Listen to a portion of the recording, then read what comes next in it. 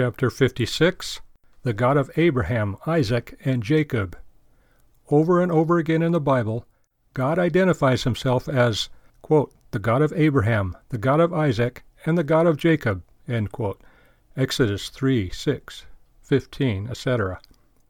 This expression is so common that we fail to appreciate its meaning. It is especially striking against the background of pagan religions, in which the gods were identified in very pompous terms.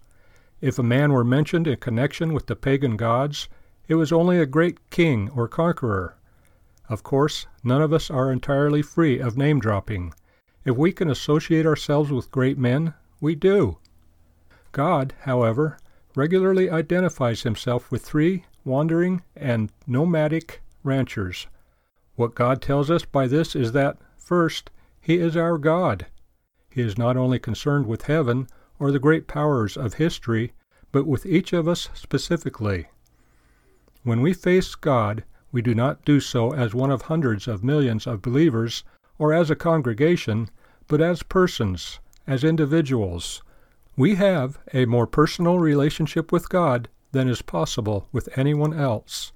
Thus we are never alone, and we have his promise, quote, I will never leave thee, nor forsake thee, so that we may boldly say, The Lord is my helper, and I will not fear what man shall do unto me, end quote. Hebrews 13, 5-6. Second, our Lord tells us that when God says, I am the God of Abraham, Isaac, and Jacob, he means that these men are alive and with him. Matthew 22:32. The world may view these Hebrew patriarchs as dead, and our loved ones as dead, but they are alive and with the Lord. God reminds us that they are very much alive to him and with him by using this term to describe himself. He is the God of Abraham and your God and mine.